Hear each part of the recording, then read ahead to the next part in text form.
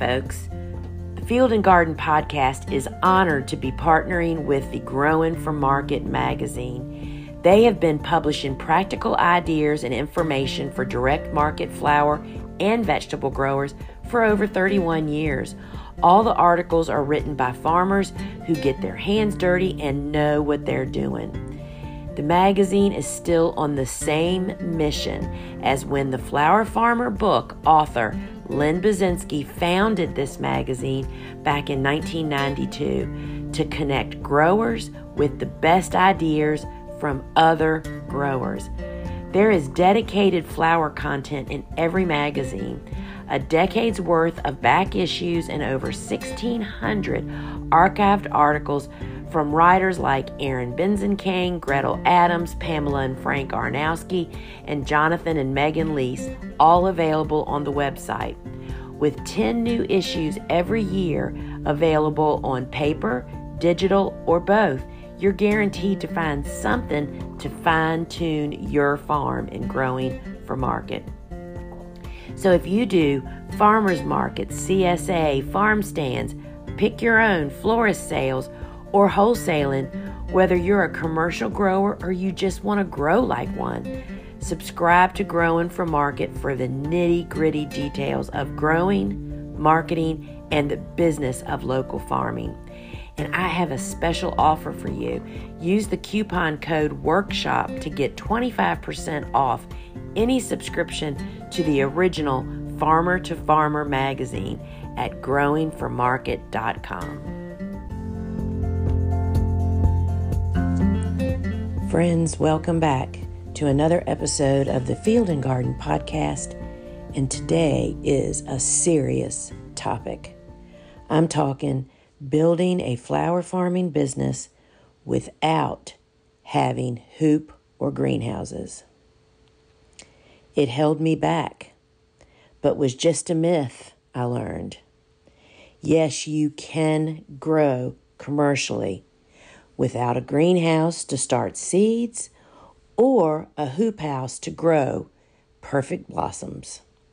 My name is Lisa Mason Ziegler, and I built a successful cut flower business growing in the middle of the city with no greenhouses or hoop houses. And I hope this discussion helps you. Friends, I speak of this from time to time, but I thought I would put it all into one conversation because I know that so many people struggle with this. So for the first 10 years of my business, I started in 1998. The first 10 years, our city lot was 1.17 acres. That's less than 1.25 acres. Our home is on that property, and there were 2 or 3 outbuildings also. And I carved out on that lot 2 quarter-acre, give or take, gardens, working, cutting gardens. And that's what I grew in for the first 10 years. Then something happened in the 10th year that I never even allowed myself to dream of, to think of, to daydream about. And that was that we got the opportunity to purchase an adjoining piece of property. Next door to me was the largest undeveloped residential piece of land in our city. It was a 40-acre horse boarding farm. And there was all kinds of reasons why I just never let myself think about buying it, because it was impossible on so many levels. But then the opportunity came, and Steve and I purchased an additional 1.5 acres that adjoined our property. I mean, friends, they are not making any more land, much less adjoining your property, much less in the middle of the city of 200,000 people, right? So my little 1.17 then bumped up to a little less than 2 3/4. But when you give away all your right-of-ways that you have to do, we ended up with about 2.5 acres of property that we could stake our claim on. And what I want to say, and then I'm going to go back through and give some insider information. The reality is that even back when I started my flower farm career,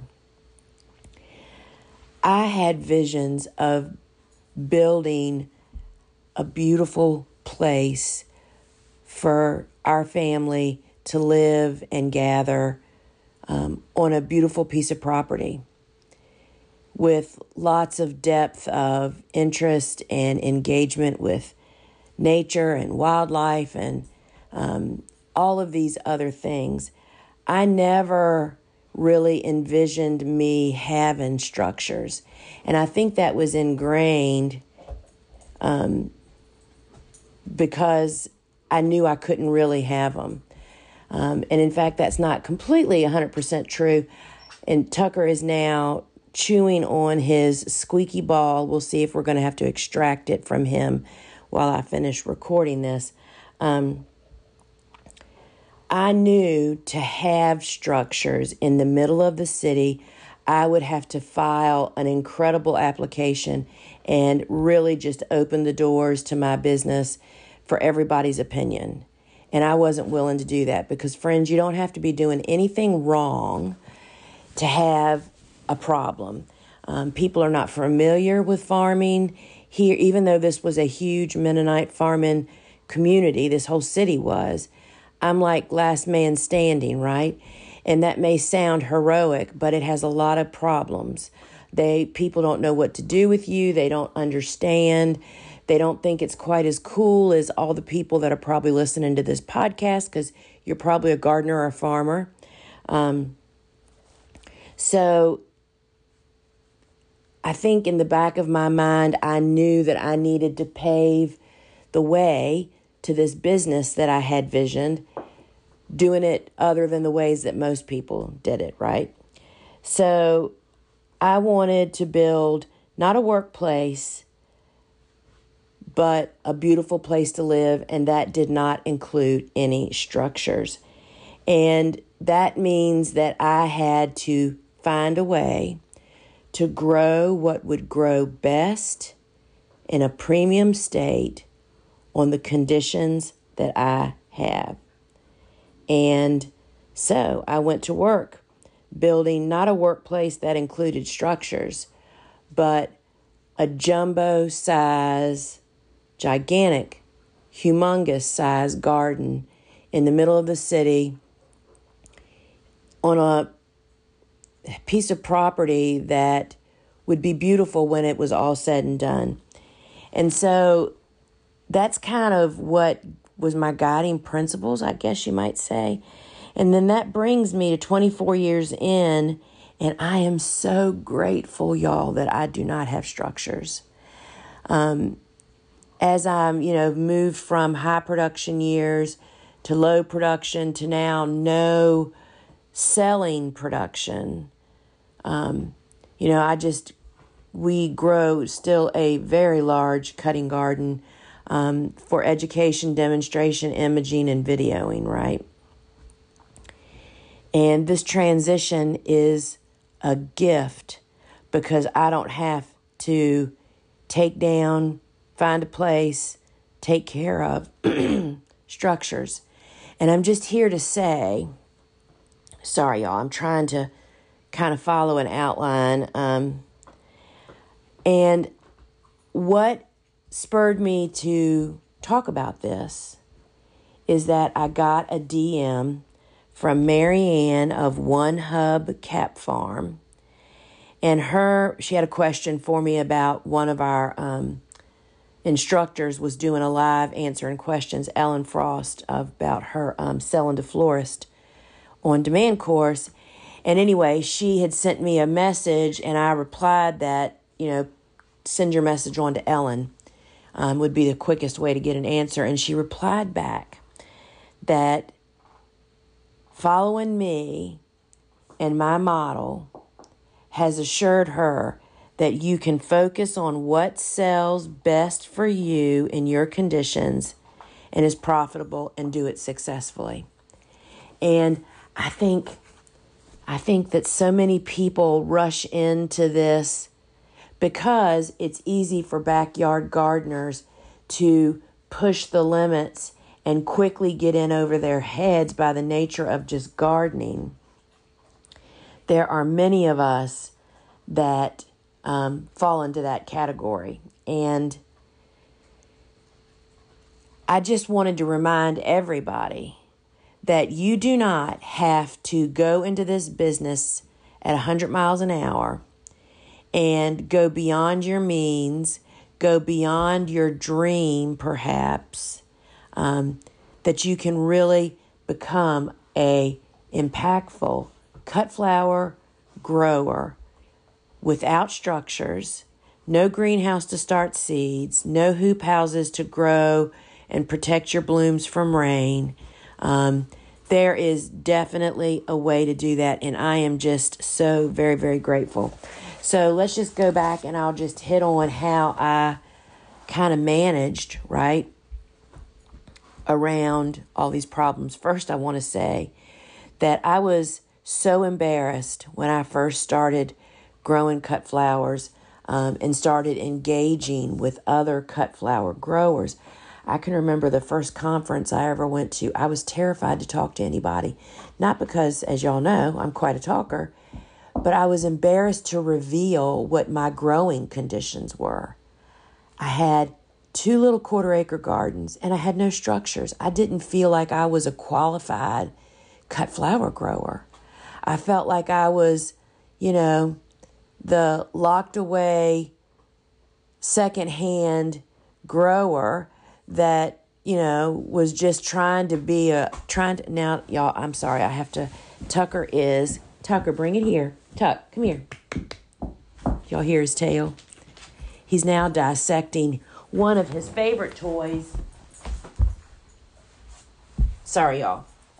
And, most people would probably edit this out of their podcast, but the reality is, this is my life, and that's what I'm bringing to y'all, friends. So I was I was embarrassed to reveal my growing conditions. Now, keep in mind, by the time I went to my first conference, I was producing over 4,000 stems of flowers a week in season, selling to florists, and banging some bucks out of here. It's not like I was just getting started and piddling and not really even having a business. So I get how people feel. So it really held me back. It really made me worry about it. First off, friends, something I struggle with too. We have just got to get over worrying about what other people think, period. Think how we could change the world. Think about that for a minute. If you were not worried about everything from the way your kid is dressed when they go to school, from the way your friends think, the way that everything, and how you treat other people and acknowledge them, how that could change. Anyway, so that myth held me back. So how do you start? In our high production years, we were producing upwards of 100,000 seedlings a year. That means, because if you follow along and learn from me in my courses, you know that there's almost seeds to be started a lot of the year for many of us, and all year for some of us. Not all at one time, but my system was that I could start 100,000 seedlings throughout the season, and did it in a building with grow room and grow racks, grow lights, using soil blocking, and I did it. I did it for almost 24 years now. 8 of those years in super high warp production. So you can start seeds without a greenhouse. And how grateful am I today that I did not have to fire up the gas on a greenhouse to start seedlings, because my building was already heated and air conditioned because it's used for other things. Super grateful for that. So yes, it is very, very possible. And then I'm not saying that it's not a good idea if you can have a greenhouse or a hoop house. I'm just saying you don't have to. There are other ways. Hoop houses, yes, you can extend your season easier. You can protect blooms from rain. But friends, I kind of did all of that out in the field in a different way. And maybe I didn't grow every crop that you can grow in a hoop house, but I grew a lot of them. And it's just a matter of finding your niche. Because friends, I was not about, and this is something else that Mary Ann said, it's not about growing what you think you want to grow. It's growing what sells, what is profitable, and what you can grow in your conditions. That's the secret to a profitable business, friends. Less expense, more growing equals better bottom line. So a hoop house can definitely expand your possibilities, but you don't have to have hoop houses. I mean, every time we have a hurricane, every time we get unprecedented snow here, which seems to happen every year now, and I see people's houses collapsing under snow, or the plastic ripped off, or you having to take the plastic off to protect your hoop house from the hurricane force winds. And then guess what? You wake up the next morning and the hurricane took a turn during the night and it didn't even come. Friends, the additional work, and again, I want to say, because I'll hear from people, I'm not saying it's not worth it. I'm saying there is so much more to having structures. That reward that you get has a lot of work and price associated with it. So those first 10 years, I grew on those 2/4 acre gardens. I'll tell you, back then I didn't have any farm help. I did it all by myself. I had market help. Those were my most profitable years. I about died doing it because I was working my can off. Talk about hustle. But I was producing a gob of stems from a small space with low inputs and high return. I was selling mostly to florists. I also sold to farmers markets. I also sold to bouquet subscriptions and to a garden share program. I had a lot of streams of cash, which really what I want to say is a lot of streams of outlets. I get a lot of people saying, how long can I sit on flowers in a cooler? You should never even ask that question. You should not be sitting on flowers in a cooler unless you absolutely have to. That should not be a part of your business. You need to find outlets for your flowers throughout the week. So you have early harvest outlets and late week harvest outlets. So those first 10 years were really good. I knew it wasn't sustainable, though. I couldn't keep up at that rate. So then when we did get that additional land, it made me as a business owner say, okay, now I can get some more people in here. Now I can produce more to generate enough to cover payroll and the additional expenses. And that's also when a tractor became a part of my life.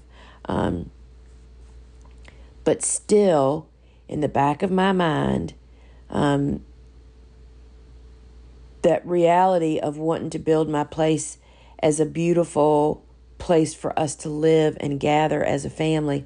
Something else that made me think about doing this podcast is I was take Tucker for a walk down our road and around the corner, and I passed by our what I call hydrangea alley. It's the hydrangeas that are planted along the street as well as a row inside my fence. It's a really shady, beautiful spot. Those hydrangeas, which are gorgeous right now because I haven't cut them because we're not doing production, were a major game changer as bouquet filler for our bouquet business all those years. So what I funded and built to build my business is now an amazing part of my home landscape. Are y'all getting the picture? Do you see what I'm talking about? It's just, there is another way, but nobody really talks about it. So building these gardens where we grew everything out in the field, grew those things that I figured out how to grow. For instance, one of those myths that I busted was that I was told, I can't even tell you how many times, that you can't grow lisianthus out in the field. And you'll have to remember, this was 15 years ago. There wasn't social media. There was barely the internet. All the conferences, and there's still people that tell you can't do it very well, that you can't grow lisianthus. So first 10 years I didn't grow it. Then I discovered, yes, you can. During our high production years, we planted 5,000 to 10,000 plants of lisianthus every year, and rarely, if ever, lost blooms. What you do learn is what colors are the best to grow in those conditions, how you keep your eye to the sky for rain, and how that determines the stage of harvest based on the weather coming. It's just, you know what, friends, I like to say? You have to develop your craft, your art of growing in a different way when you're a field grower. And it is just as magical in the end as growing with structures. And that's really the bottom line of what I wanted to say to you guys. And I've mastered that. And, I try so hard to get that message across to people. And I think that message really comes clear in my course, The Basics, because it's really about whether you're going to have structures or not. You need to master growing in the field before you take that next step, before you make that next investment, that long haul, long-term plan. So many of us are finding that by developing and learning, truly learning how to grow and manage and be profitable and sustainable field growing, learn that we don't ever want to take that step, because I also believe that the majority of us that are embarking on a cut flower growing operation, very few are going to do this in high production. Very few are going to quit their day job. Let's just say husband and wife teams. We have some amazing examples of husband and wives that have built lifelong careers. I mean, look at Pamela and Frank Arnowski. Look at Steve and Gretel Adams. There's so many others that are doing this as this is what puts the bacon on the table, right? And doing it in a way that provides for them and their employees in an honorable way. But they are the exception instead of the rule. In my experience, we have lots of folks that follow, there's a breadwinner in the family. Somebody has an off-farm job. Or, it's like I say, off-farm. Like so many of us don't even consider our place a farm. Somebody has a job or a business that's unrelated to farming, where they provide the family with steady income and most often health insurance and benefits, right? Then a lot of stay-at-home mamas, a lot of retirees are looking to have developed their purpose in life, and they want to develop it from their passion of gardening, and they want to do it with the bottom line.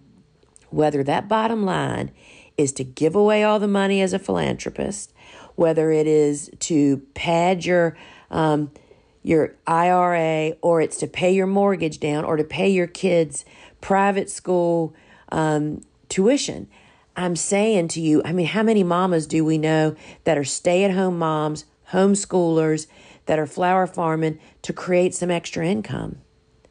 It can be done, friends, when you stay in the lane of what your conditions provide. And that's what led me to talk about building a flower farming business without hoop or greenhouses. And I'm so grateful for it. And thanks to Aunt Marianne of One Hubcap Farm for mentioning and reminding to me I mean, y'all, I get so lost in the weeds sometimes, right? I mean, I have my hands in so many areas that sometimes it's hard for me to remember how impactful some of the simple steps are. And so, friends, thanks for dropping in here on the Field and Garden podcast. And if you are enjoying my podcast, if it's helping you, it would mean a lot to me if you would post a review on whatever podcast app you listen in on. That helps me by that podcast app showing my podcast to people that are browsing. And that's the only way we grow, friends. We have 500,000 downloads, and that just befuddles my mind, friends, that y'all are out there listening, and it really, really helps. And the support that you guys offer through my website, thegardenersworkshop.com, over there you'll find even more free resources. But friends, let's cut to the chase. What pays for all this free resource is the support that you all show us by, when you do need supplies, visiting our online garden shop, where we just sell the same tools, seeds, supplies, my books that I use on my farm, as well as our online courses. Our online courses really are what fund all of the backdrop to all the resources that we offer you. And it also funds those instructors that give you those resources. And we are so pleased over all of that, friends. And I just thought I would add that in, because I don't often say thank you for your business, but we are so grateful for your business. And we have a team currently of 14 people. More than half of those are primarily to support our free resources and our online courses. And we all have the same mission. We want to make it so that every one of you, no matter where you are in your walk, from a home gardener that wants to have a little cutting patch, right up to the budding flower farmer that dreams and is working at it, to the seasoned farmer that needs to restructure, regroup, expand, or scale their business. Our whole team's vision and mission is to help you where you are. And we appreciate you so much. All right, friends, until we meet again, just remember, you can build a flower farm and business without greenhouses or hoop houses. I know, because I'm your poster child. I'm Lisa Mason Ziegler, and you've been listening to the Field and Garden Podcast. Ciao. Before we close out today, I want to share a note from one of our online course students. It's from Claire, and she writes, "Dear Lisa, I just finished your basic course, and I am so grateful for the generous information you shared. Thank you for all your time, energy to create, and offer of resources like this to aspiring farmers, gardeners, and established farmers. It was packed full of goodness. I feel even more excited to take on my first season. Sincerely, Claire." Friends, I'm sharing this note and others, as you'll hear through time, because I can't tell you how powerful encouraging other people are. I mean, the whole crew was so encouraged by Claire's note. We have many notes, and I'm going to be reading them from time to time now. And because it encourages you to encourage others and for others to encourage you, right? So we just wanted to share that with you. So friends, till we meet again, ciao.